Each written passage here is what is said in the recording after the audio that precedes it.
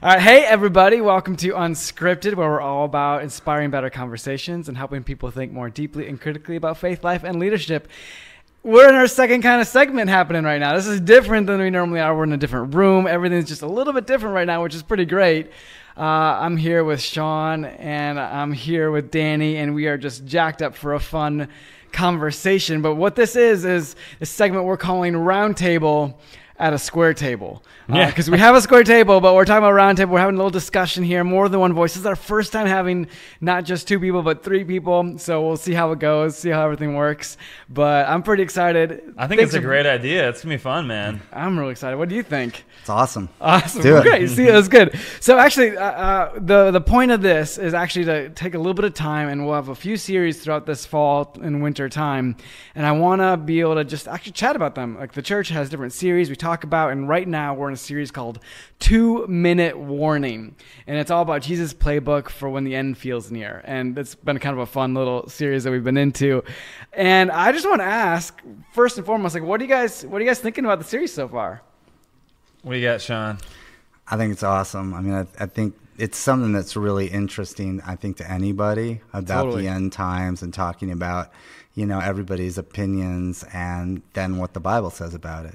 Yeah, totally. I completely agree. What do you think? Yeah, I think, man, there's so many, I used to watch the show Doomsday Preppers, Oh, yeah, I've heard of this. There's so many people that, their whole life is wrapped up in preparing for this time, So it's going to be fun. I think it's been really good so far, and I'm excited to dive into it a little bit today. Yeah, we're a few weeks in so far, so we've talked a little bit about it. But I had this picture in my head as I was thinking about it for today and how we could kind of enter into it. For me, when I think of the phrase 2-minute warning, I mean, of course, the first thing you think of is football. But beyond football, for me, the thing that I think about is the 2 minutes before I have to leave in the morning with the boys. Because I do drop off, and then my wife often does pick up. Sure. And so I'm sprinting out the door with these 3 children, getting them to the places they need to go. And that's the moment where I feel most frantic, where I'm running around trying to get everything set. You do this, you make sure you're all good. Little child that can't speak yet, come on, buddy, get it together. All this kind of stuff, right? Yeah. And so I'm curious for you guys, what is the moment that you guys feel 2-minute warning-ish, the most frantic in your normal everyday life? Yeah, that's funny you asked that, just because when you were explaining that, I was thinking of what that is for me. And obviously for me, it's Wednesday nights. Oh, yeah, sure. Right before students come, right before leaders come. I am not someone that likes to be, I was talking with Kathy about this yesterday. I'm not someone that likes to be prepared and organized beforehand, super in advance, because I feel more anxious if an event's about to happen and I have nothing to do. I would rather just be running around frantically, finishing all the final details. So that's my 2-minute warning. So 2 minutes before student life, if you're not running, fixing something, something's wrong. Yeah, that's what it feels like. If I'm overly prepared, then I'm more anxious if I am just running around. So that's fair. I totally get that. That's legit. What about you, Sean? For me, it's 2 minutes before we go on for worship. Okay. I had this tendency to just get really excited right before. Yeah. And I noticed last week it was a perfect example. I was super excited, and then when I was I'm so pumped we were doing the song Child of Love. Yeah. And I come out the very first note just cracked terribly. I was totally threw that note over the top of the wall, and it reminded me of Brett Favre when he used to come out and he would be so excited in that first played, throw it 10 feet over everybody's head. Absolutely. That's exactly how I feel sometimes. So I really do have to pray about it. Okay, calm me down, Lord. That's so great. Yeah. It's hilarious. I mean, it's such a true statement. We get so excited. When it's just before something happens, we get all nervous. I'm actually the opposite of you guys. 2 minutes before I come up to speak, that's the most calm time I have, because I have to. I have to be okay, I got nothing, so whatever you got, God, that's it. Yeah. I'm just going to come up. So that's my one moment of clarity just before I walk up on stage. Yeah. And I'm actually halfway calm typically. Yep. It may just be the nerves. Yeah, I think, speaking for me, I think I'm probably similar in that way. But, when it comes to, energetic things. Worship, that makes sense. Totally. Getting fired up for students to come play and have fun. Totally. It's you got to get that energy into them. That's true. That's true. It's so much fun. Yeah. So the part of this that, as we talk about it with the sermon series, is this idea that at some point Jesus returns and there's a shift. There's an end to time and a shift in time to eternity with God. Like there's this reality as a Christian that you believe at some point God will come back and he will, in Jesus, he will come back and change things for how they should be. And so there's this wild amount of information that we could go into. Like we could go deeply into it. But first I want to ask, as a culture, we get real obsessed with this stuff, like really, really into it. Why do you guys think that is? Why do you think that this like just infatuates people? The end times? Yeah. I think it's because we have this tendency to think we're going to live forever. Oh, okay. And we all think that we're going to see the end times. And, when you think about it, we're all going to see the end times in a very short time, right? Because we only are going to live so much longer. Like, I maybe have 30, 40 years, So, but I think we have this tendency to think that we always think we're going to live like forever, Yeah. And so maybe it's really, we're thinking it's something that's going to happen, and it could be something that's going to happen to us. But I think maybe that's just, and also just the mystery in all of it, right? How is it all going to happen? And, Yeah. Yeah. I don't know. I think like we were just talking about, like you get fired up like right before, like there's a lot of energy, and I mean, I don't know, maybe it's because of that. Like you don't know when that 2-minute warning is going to start. Right. So it's like, for some people, that's all they think about. And then they get fired up and they want to do everything that they possibly can. Like it's like almost maybe like fear-based. Like they want to do everything they can to be prepared for whatever they think is going to happen. And so it like ramps up their energy level towards it. Yeah, that's super interesting because as I think about that, I actually think of like the doomsday group of people, right? And sometimes it's a motivational factor. If it seems like, hey, I would love for my life to, like, I'd love to see it. Some people would be in that camp, right? So they get excited. It's motivational. And then for what you're saying, like the motivation or the fact that it brings this excitement to you, what it causes you to do then is, you live differently. Mm-hmm.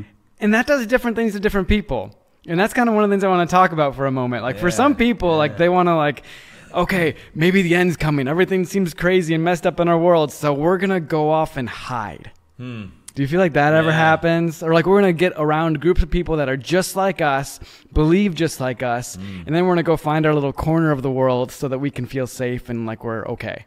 What do you think about that?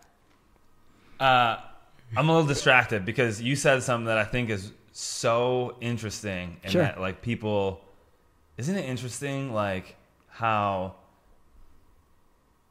your beliefs, like the things that you believe, change the way you live? Yeah, totally. Yeah. And obviously, right? Right. But people don't think about that, right? Like if you think the end time is coming, and then it's going to change the way you live, right? Yeah, it does. Yeah, that's why this series is so important. I don't know. That was just like, man. Well, that's powerful. Let's dig in that for a second. So if what you believe changes the way you live, do you think most people live like what they believe changes the way they live? No. That's the thing, right? Like that's what's so crazy to think about when that came to my mind, is because I think most people don't actually grasp that concept, like that the things that they're like choosing to believe in are changing the way that they're making decisions. Yeah. What do you think about that, Sean? My wife and me are very different in that she is really well in the moment, like in a day, like looking at what we need to do for the day. And I'm one of these future planners. Yeah. Like I'm always thinking way ahead. So this is a really interesting topic to me. But then there's something to be said about also living in the day, right?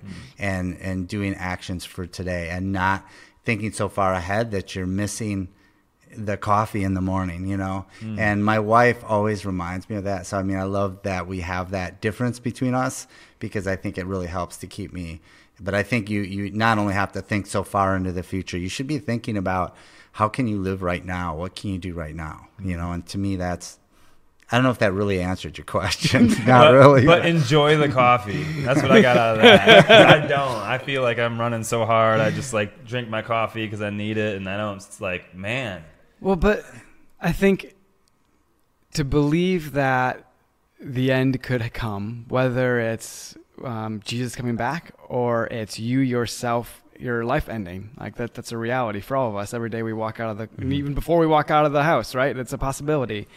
And to enjoy the coffee, and yet still plan, and having those things. That's a thing that this topic, I think, it brings to the forefront of your mind because it's so out of our control, and it's so much outside of what we can do necessarily. Although some people would maybe disagree with that. Well, and try to control it, and that gets back to your question before of like the belief that they have toward the end times. Then dictates how they make decisions now, and then how they put themselves around similar people that think the same way, and then that ramps up the energy towards the effort for preparing for it. Yeah, it's like you're all focused on this one thing, and you're all in this like little holy huddle of I'm going to just be really perfect in this particular way, and we have these like rules that guide how we live our lives, and we don't let outsiders in, and we don't go to where outsiders are, and we like have this little cluster of people that think just how we are.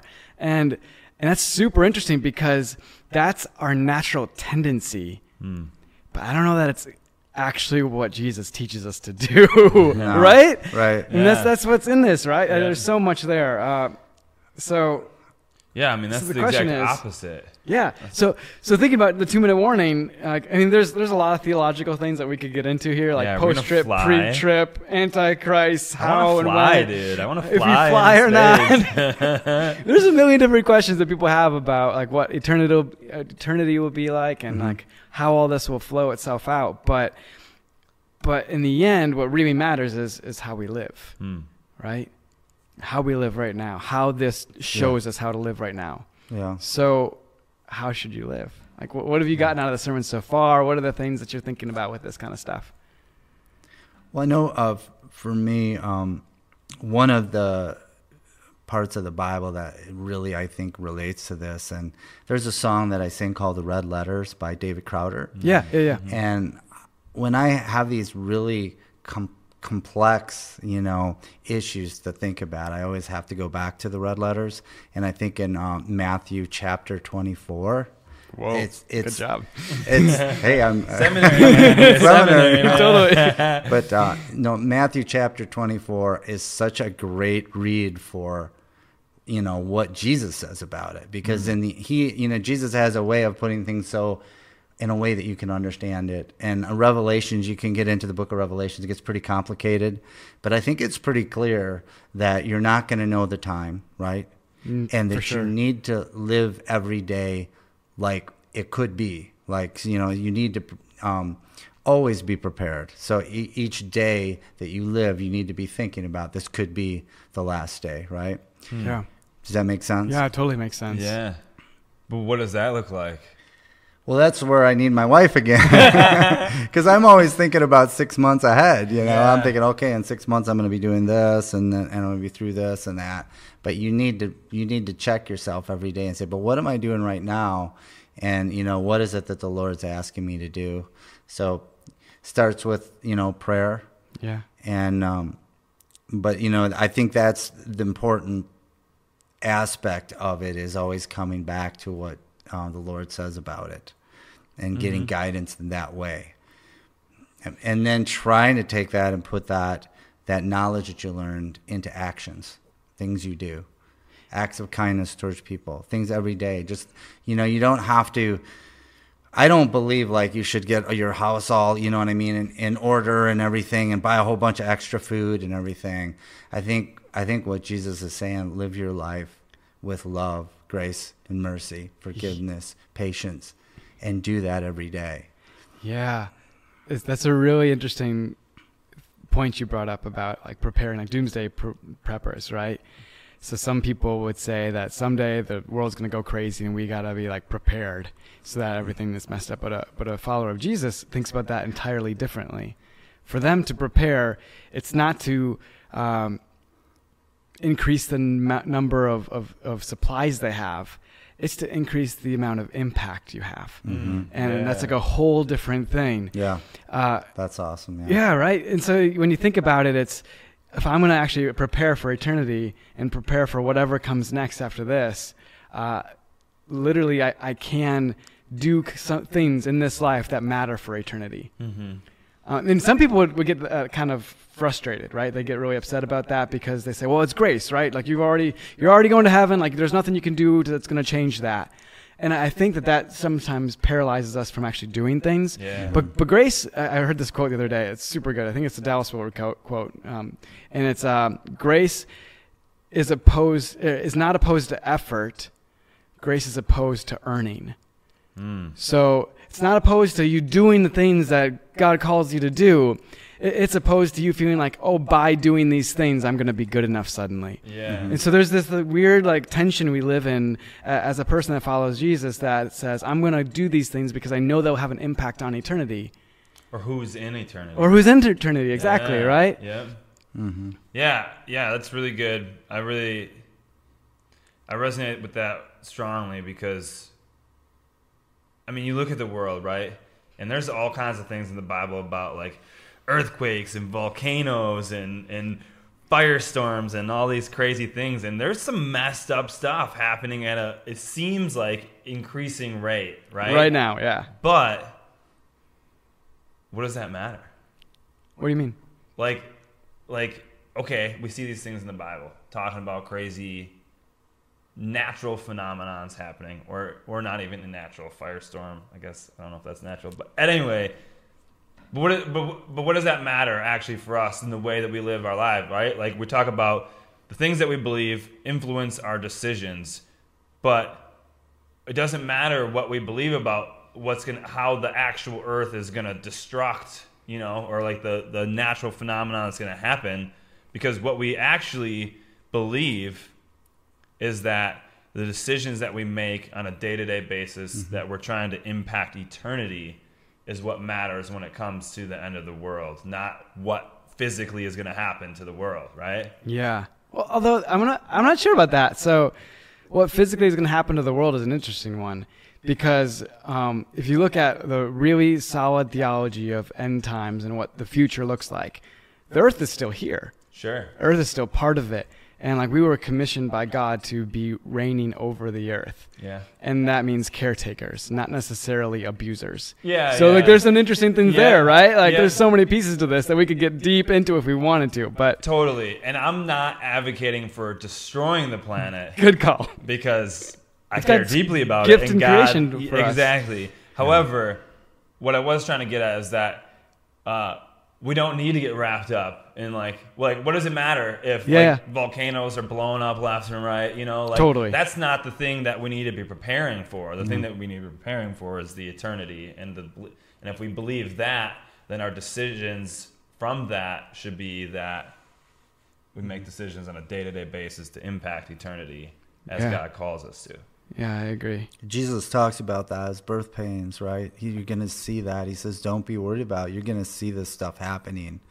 That doesn't necessarily mean the end's imminent at that time, right? Yeah. So. And birth pains is such a great metaphor because something good is coming. Yeah. That's interesting that he uses that, right? Birth pains. Yeah. Oh, man, this is really good. Okay, I've got one more question for you guys, and this is the hardest one, okay? So ready yourself. All right. Okay. Let's say the end is literally coming and you know it. We don't, to be clear, we don't and we never will. Yeah. But the end is here and you know it. Let's just imagine this hypothetical. And it's not 2 minutes away. It's 2 weeks away.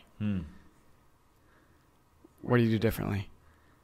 What do you change about your life? What's the thing you do differently these 2 weeks? I'm a super sarcastic person, and when you said that, the thing that popped into my mind is you go to a big city and someone's out on the street with a megaphone and a sign. Totally. Repent, for the end is near. For sure. I don't think I would take it that far. Okay. But I think it would probably. I don't know. I mean, there's an aspect of just loving and being full of grace in your every day-to-day life, but I don't know. That's a good question. I think it